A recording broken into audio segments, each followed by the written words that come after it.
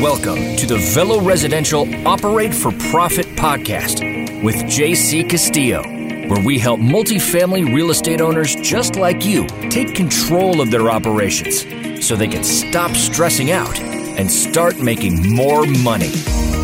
Welcome to the Operate for Profit Real Estate podcast, where we help you make more money with less stress.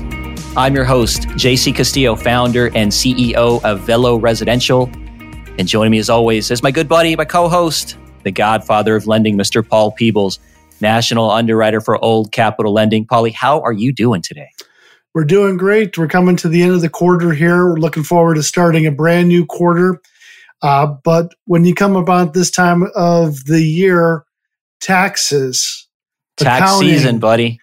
Accounting all comes together. So I think you have a great guest today that is going to answer a number of important and pending questions when it comes to tax season. That's right. Well, Paul, for all you multifamily listeners and owners and operators out there, one of the big problems that we face as multifamily owners is, we're not just trying to account for all the expenses that we're making every year, but we also want to make sure that we've got great strategies for how we're going to turn those expenses into the best after-tax expenses that we have to make sure that we're actually minimizing our tax bills, but also making sure that we're maximizing the strategies for how we are in our life cycle of the deal. So meaning, are we in the first couple years of rehabbing the deal and putting a bunch of money into the property? And that might be different for how we account than say if we're in the last year of our hold and maybe we're going to get ready to sell the property. So all you multifamily owners out there that are wondering what the best ways to account and have accounting strategies for your property so you can make more money, I think this is definitely an episode that you're going to want to tune into and whip out your notebook and take some notes, because Brandon, I promise you, our guest Brandon Hall of the Real Estate CPA Company is going to give you a lot of information to benefit you and help you make more money with less stress. Yeah, Brandon has been on the show in the past, and we know a lot of people that use Brandon and his team. I think he has over 600 real estate clients. I mean, he takes all this space and really focuses on the real estate investor, the real estate general partner, the managing member, and he makes it all. Sometimes it can be a complicated thing, and tries to make it as clear as possible. And so we were fortunate to get him on during the tax season. I think you'll be able to really learn quite a bit on some of the things. And JC, of course, asked some very poignant questions and really how to operate your property for the maximum amount that you can get for a return. So, JC, without further ado, let's start the interview with Brandon Hall.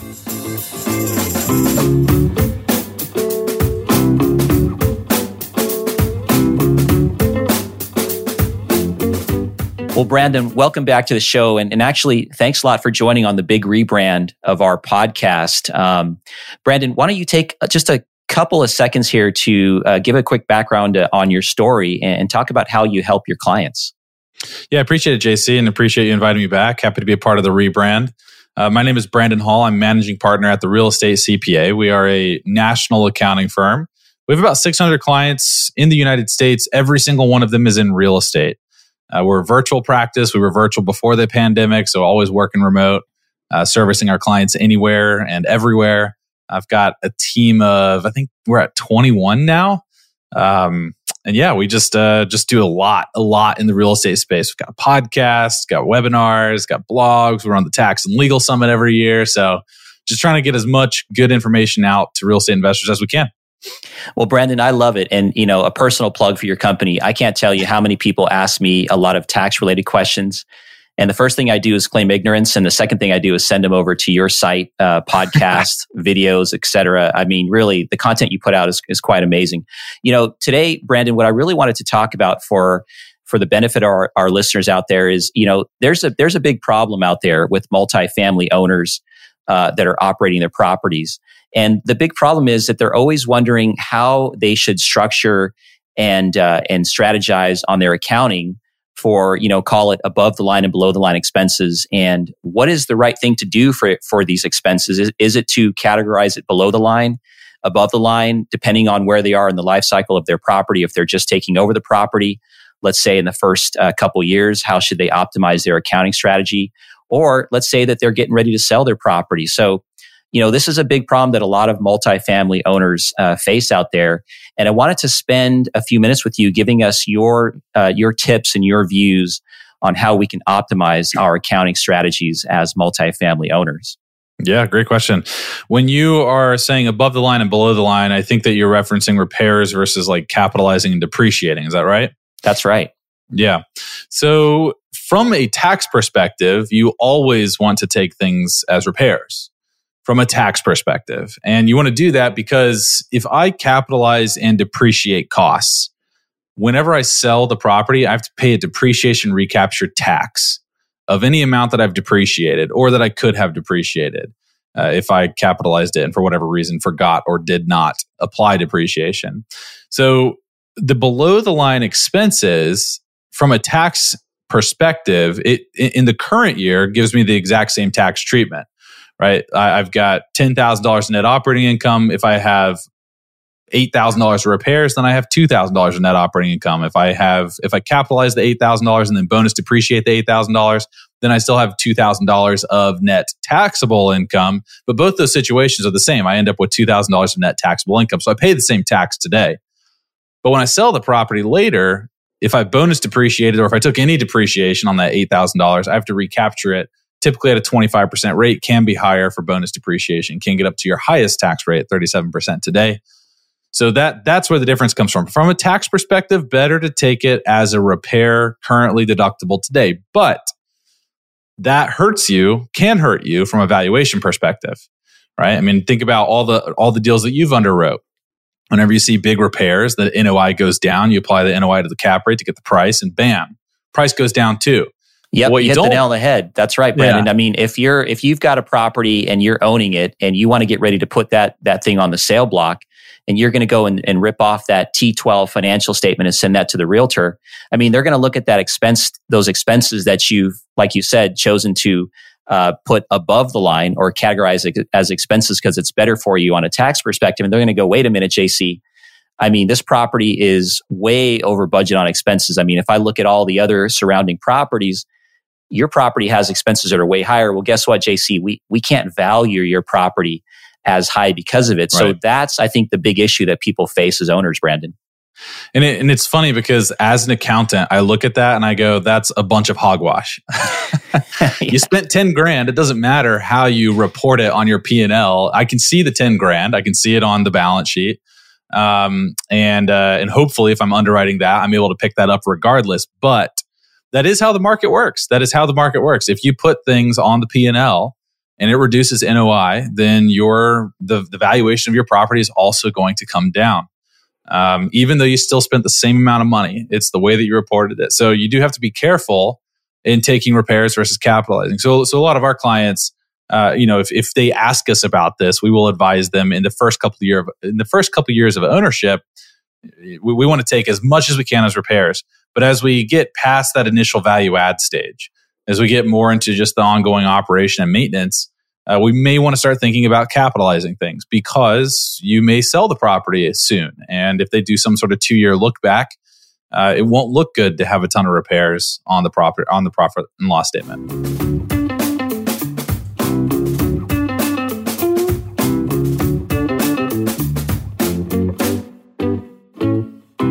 If you're an apartment owner in Dallas-Fort Worth, or if you're thinking of buying in the area and you're looking for an expert property management partner that knows exactly what it takes to get you the highest return for your investment, go to operateforprofit.com to find out how you can hire Velo Residential and start investing with confidence.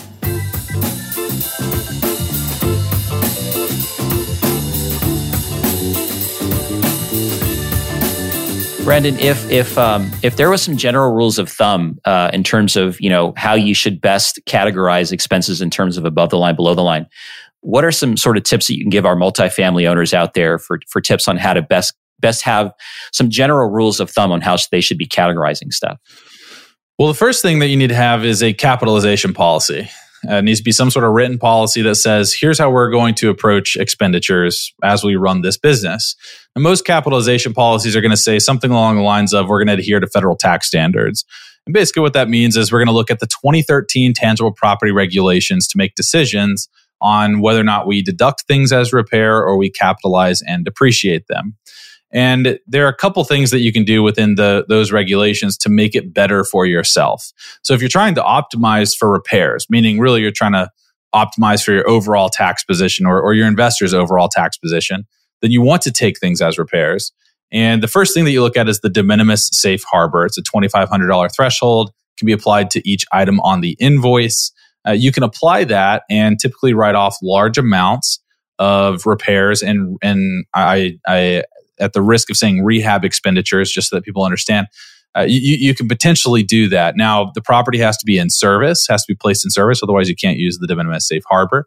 And there's some other requirements too that you should definitely touch base with the CPA on, especially the anti-abuse issues that come with using the de minimis safe harbor and breaking things apart. But that would be one thing to look at. If I'm trying to optimize as repairs, I want to look at that de minimis safe harbor and understand how it works, because it might change how I rehab the property. But also, we want to look at, is this a betterment, adaptation, or restoration of the property? And when we look at each one of those tests, so each expenditure, right? If we can't use the de minimis safe harbor, then we look at betterment, adaptations, restorations. And when we're looking at that, we're looking for materiality typically. So we're looking to say, to see, okay, we replaced 500 square feet of carpet. Well, how much carpet do we have? If we have 5,000 square feet of carpet, this may be a repair, and it's based on your facts and circumstances, so it may actually be capitalized. But you're looking to identify the unit of properties. You're looking to identify the unit of properties, and you're looking to apply the betterment adaptation restoration tests within those unit of properties and assessing materiality at the same time. So it can get complex.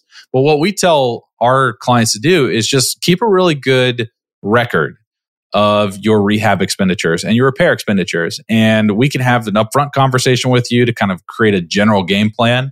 But once we review that record, we'll have much clearer action items for you. We'll have a much clearer understanding of what your tax liability is going to be. So to answer your question, full circle, how do you actually keep this in your books and records? You definitely have to use some sort of accounting tool. Most of our clients will use QuickBooks Online in association or in relation. That's not the word I'm looking for. They'll use QuickBooks Online and AppFolio and Buildium to manage their assets. AppFolio, Buildium give them the property to property or day-to-day property level accounting and budgeting. The high-level QBO reporting is going to give them the entity level stuff, the depreciation differences, the insurance, the amortization of the loan, the depreciation of the property, and all the improvements. So you definitely need to have two layers. You always have to have the property level and then the actual entity level. But at that entity level, that's where we're kind of making these different determinations on repairs versus improvements. What we encourage people to do is just simply create account listings of all the things that you're adding. So if you are adding carpet, create carpet. If you're adding hardwood or floors, then add that as an account and record that. And then when we ask you about it, be able to say, yeah, I put carpet in units 1 and 2, but I didn't replace the carpet in units 3 through 10. That will help us understand, should we recharacterize this, put it on the balance sheet, or put it on the P&L based on where it's at today. So the action item for anybody listening to this is just make sure that you have some sort of accounting system that allows you to break it down a little bit more. Like, I don't want to see $50,000 of repairs.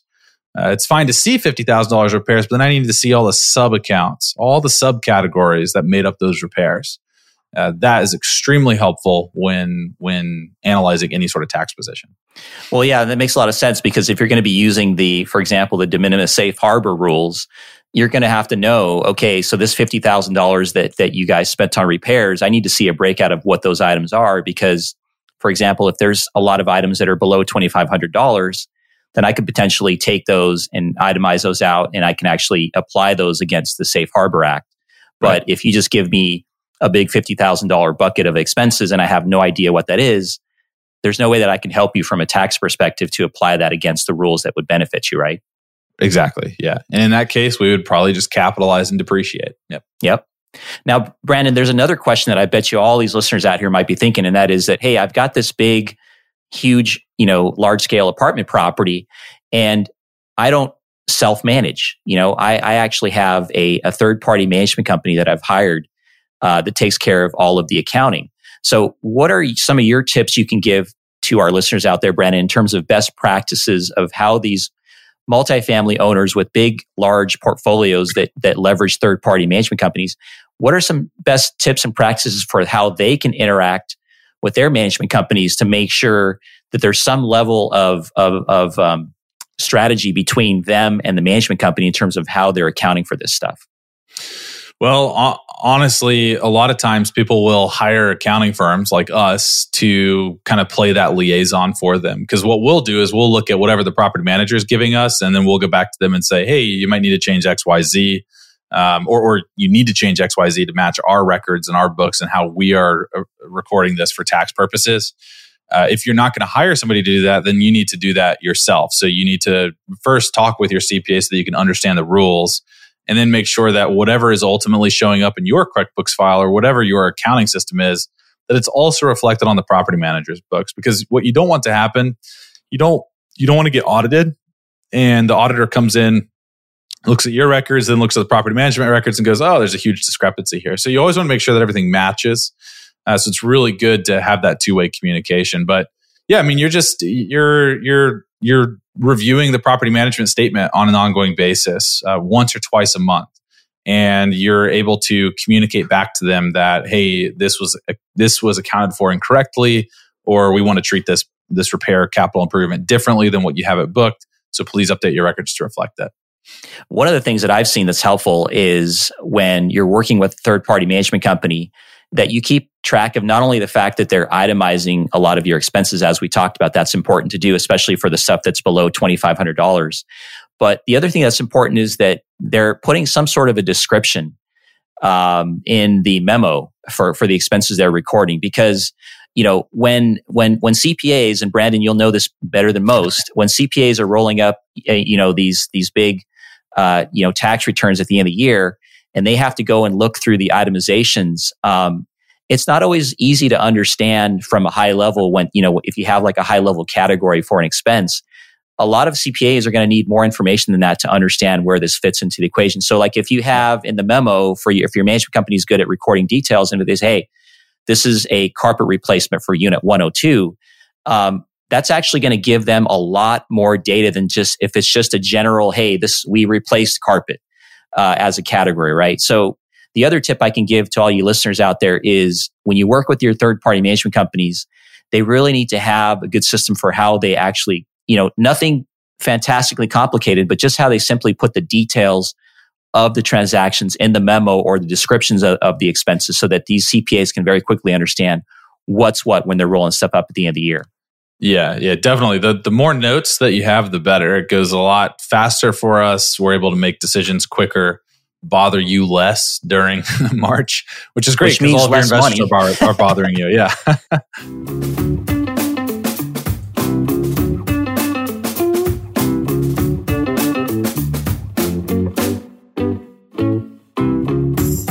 You found a great apartment property in Dallas-Fort Worth. It shows a lot of promise, but it needs some work. If you're looking for an expert renovation and construction management partner to help you transform your property into a vibrant community where people want to live, go to renovateforprofit.com to find out how you can hire Velo Residential and start investing with confidence.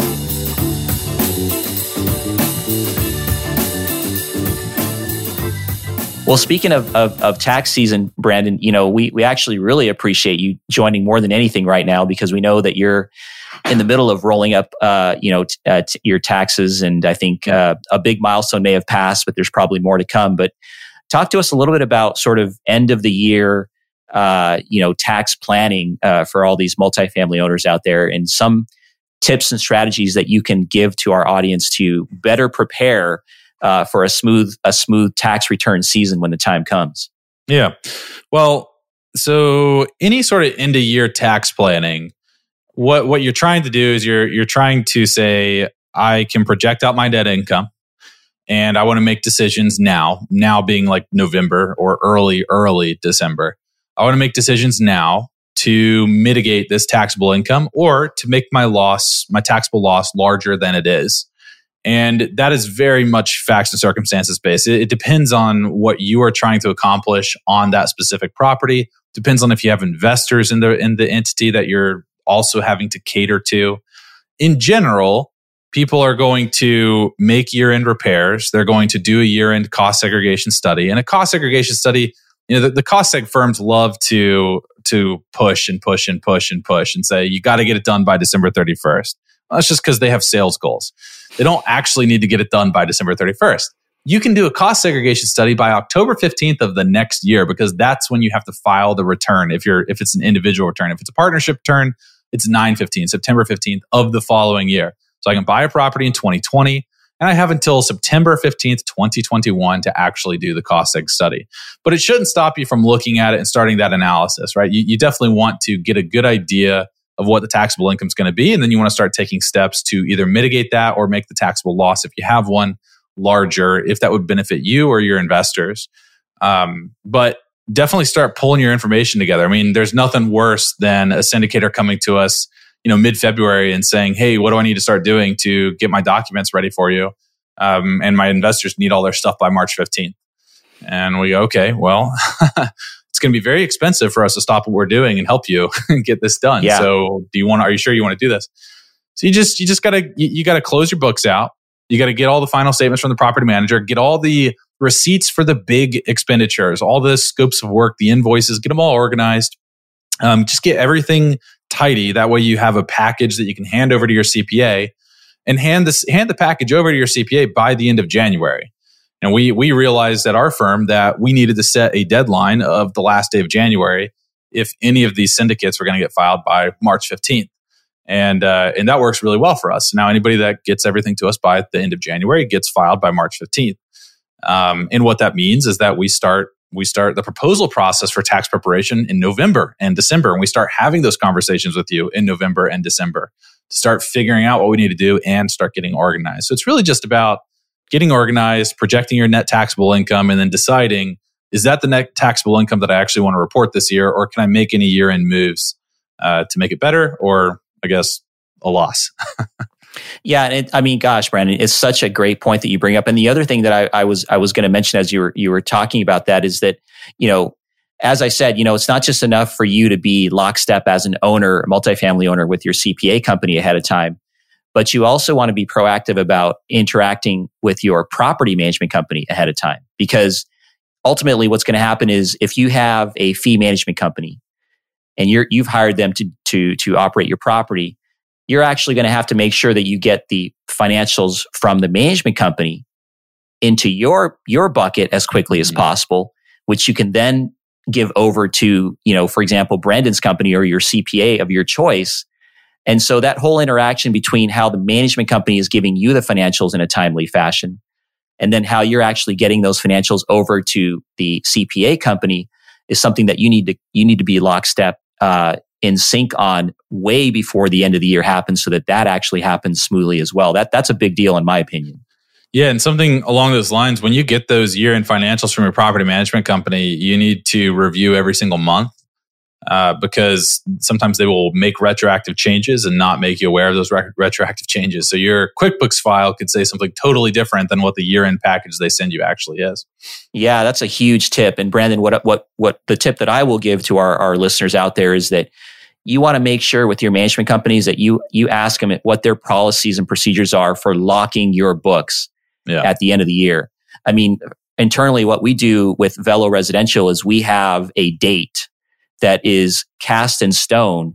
And once we basically close the books out for that particular owner, the only person that can go and open that back up is the president of the company. And so we really don't let any of our people go back in and make any changes once we lock it, because as you rightly pointed out, once we lock it, we let the owners know, hey, your property's financials are ready to go for example 2020.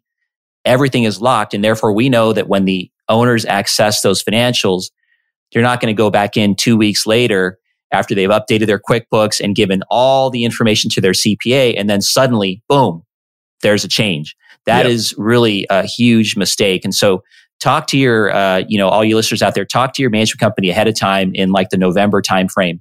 Ask them what their policies and procedures are for how they lock their books, because that's going to be a big issue for you. It's a great tip. So, Brandon, that was a really, really useful amount of information that we gave out to the listeners. I wanted to let you, give a little plug for your company. If there's anybody out there listening and is going, hey, I'd love to work with a good specialized real estate CPA company like this. Yeah, well, I'd recommend just checking us out on our website, www.therealestatecpa.com. We have tons of educational content. We've got big tax guides that we've written for different areas of being a landlord or being a multifamily owner. We've got a podcast, so check us out. And if you're interested in becoming a client, that website will walk you through the services that we offer. And if you want to move forward, you can click a button to fill out a form and do that. Well, Brandon, thanks a lot for joining. That is all the time we have today, folks. Well, we want to continue to remind you that the best way to do it is to operate for profit, so you can make more money with less stress. Thanks a lot for joining. Thanks, JC. Thanks for listening to the Operate for Profit Real Estate Podcast with JC Castillo. If you're an apartment owner in Dallas-Fort Worth and you're looking for a property management partner that can help you make more money with less stress, go to operateforprofit.com to find out how you can hire Velo Residential. And if you like what you're hearing, be sure to leave us a 5-star review on Apple iTunes.